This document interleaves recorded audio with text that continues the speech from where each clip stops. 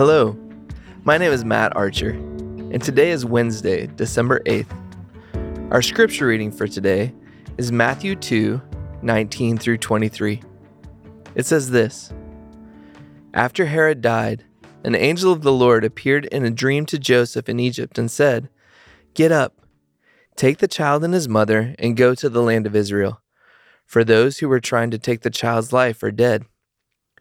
So he got up, took the child and his mother, and went to the land of Israel.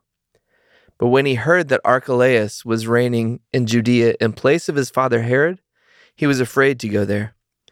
Having been warned in a dream, he withdrew to the district of Galilee, and he went and lived in a town called Nazareth.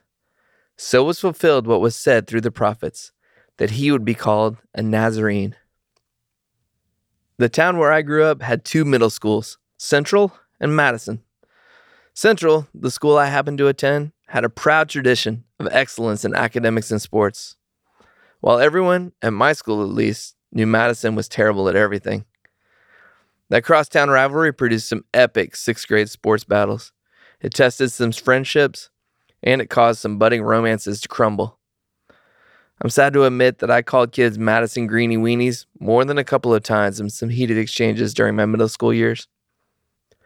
Years later, my sister actually ended up marrying a wonderful man who'd attended Madison as a kid. That was a pill that sixth grade Matt Archer would have found tough to swallow. How could anything good come from Madison? Now, if you thought Madison was trash, wait till you hear about the town where Jesus grew up, Nazareth. Let's review how Jesus got there. An angel of the Lord appeared to Joseph in a dream and told him to bring his family back from Egypt, because those who had tried to kill Jesus were dead. So Joseph rose and brought his family back to Israel. But the region of Judea was now ruled by Herod's son, Archelaus, who was very much his father's son. One of Archelaus' first acts was to murder 3,000 people in the temple. Not a great start. Joseph was warned in another dream and decided instead to move his family to the district of Galilee. Matthew 2:23 says, "And he went and lived in a town called Nazareth. So was fulfilled what was said through the prophets, that he would be called a Nazarene." Now Nazareth was the most despised town in the despised region of Galilee.